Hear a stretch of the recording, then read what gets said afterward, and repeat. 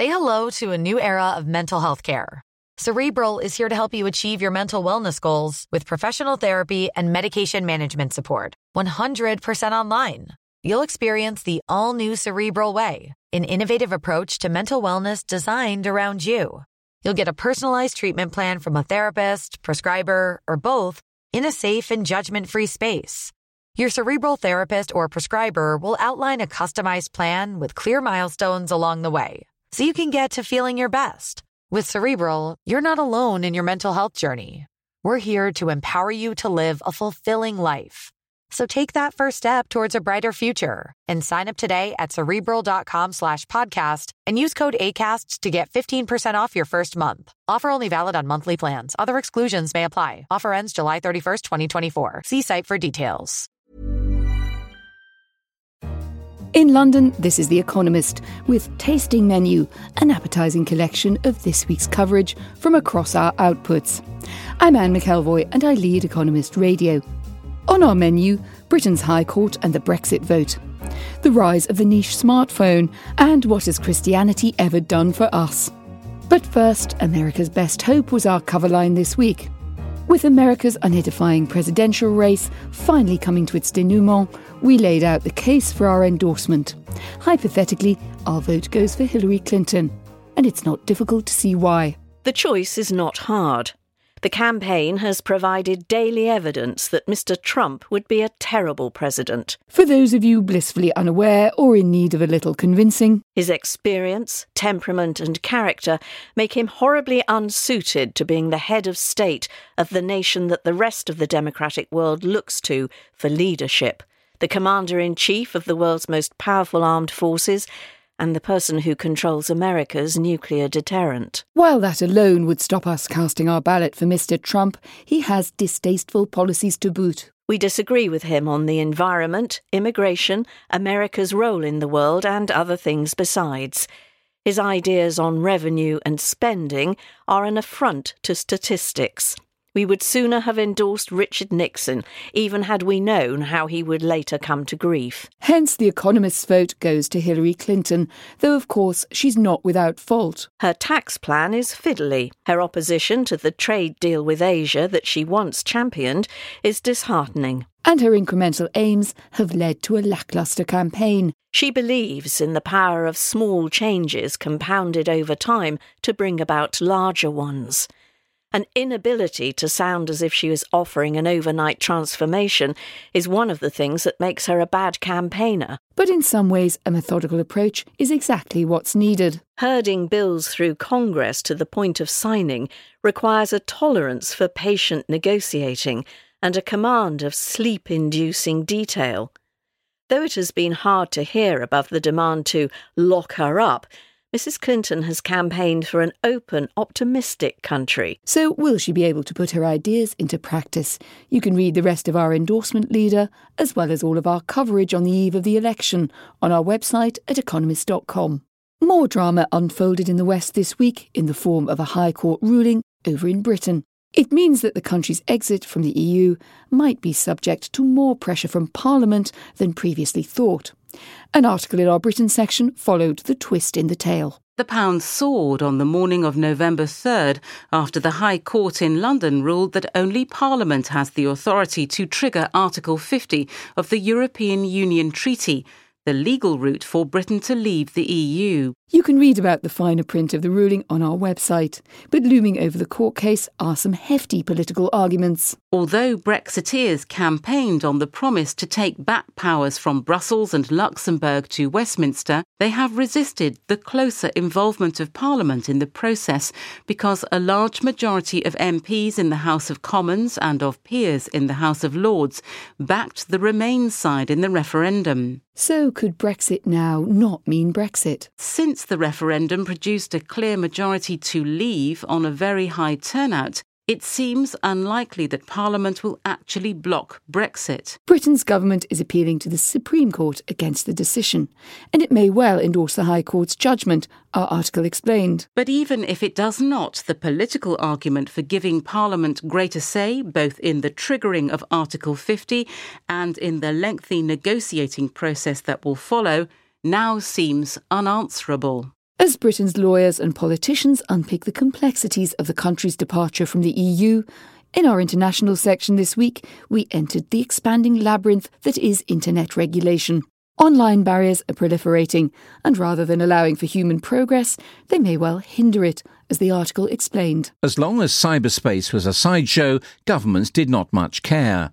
But as it has penetrated every facet of life, they feel compelled to control it. By making tangible rules for an intangible world, courts and governments have embarked on what some call a legal arms race to impose a maze of national or regional rules, often conflicting, in the digital realm. This mesh of regulation is attempting to oversee a colossal network. The internet, and even more so cloud computing, i.e. the storage of vast amounts of data and the supply of myriad services online, has become the world's Uber infrastructure. But attempts to control flows of data risk undermining the ethos at the web's core. One of the founding principles of the internet, that any device on the network should be able to communicate with any other, is being eroded by new technologies such as firewalls and a separate dark web, which is only accessible using a special browser. If obstacles continue to rise, so too will negative consequences for all of us. Left unchecked, the trend towards a splinternet will cause economic damage, hamper digital innovation, restrict free speech, and, according to a recent report for the World Economic Forum, ruin the internet's enormous capacity to facilitate human progress. We turn now to a company trying to foster human development through a charitable idea. Buy a pair of shoes from Tom's and they'll donate a pair to children in developing countries. But does it actually do any good? On Money Talks, our economics correspondent Sumaya Keynes walked us through recent research into the idea. So they look at a huge range of things. They look at health, they look at absenteeism. Are these kids getting fewer foot diseases? Are they feeling better about themselves? And they essentially don't come up with anything. So perhaps not the life-changing effects customers who buy shoes might believe, but does it have any impact on the children's attitudes? So that is the one thing that the researchers did find that caused some concern. Among the children that didn't get any shoes, about 66% said that others should provide for the needs of my family. And among the kids that did, that rose to about 79%. So that's worrying, right? If these kids are being given these shoes and that's changing their attitudes towards whether they should be getting external help.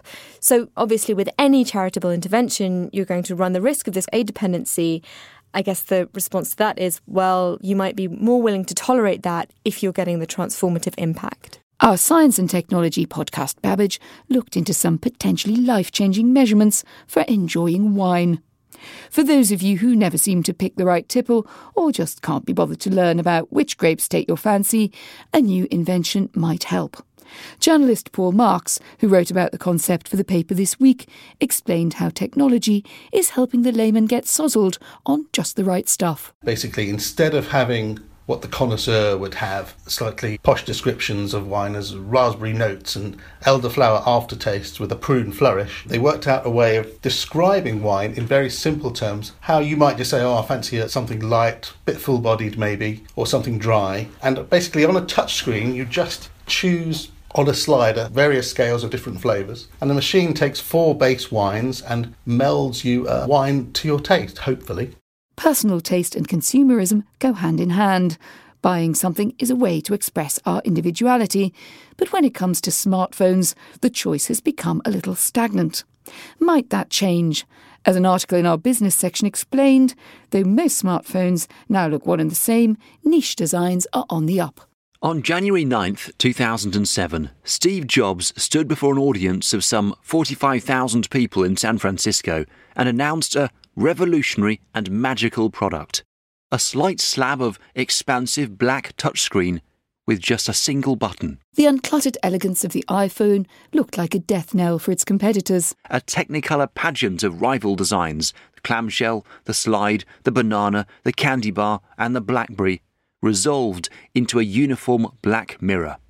and nearly every smartphone on the planet still looks like the device which Jobs revealed that day. In a sea of similarity, manufacturers have seen an opportunity, like this small British firm, Bullet. In May, Bullet tied up with Jaguar Land Rover, a British car maker, to make phones which are supposed to reflect the endurance of its go-anywhere four-wheel drive vehicles. While over in Russia, pragmatism takes a different form. A Russian mobile network makes the Yotophone, which has two screens, one similar to a regular smartphone and a second black and white low-power display like those used by e-book readers.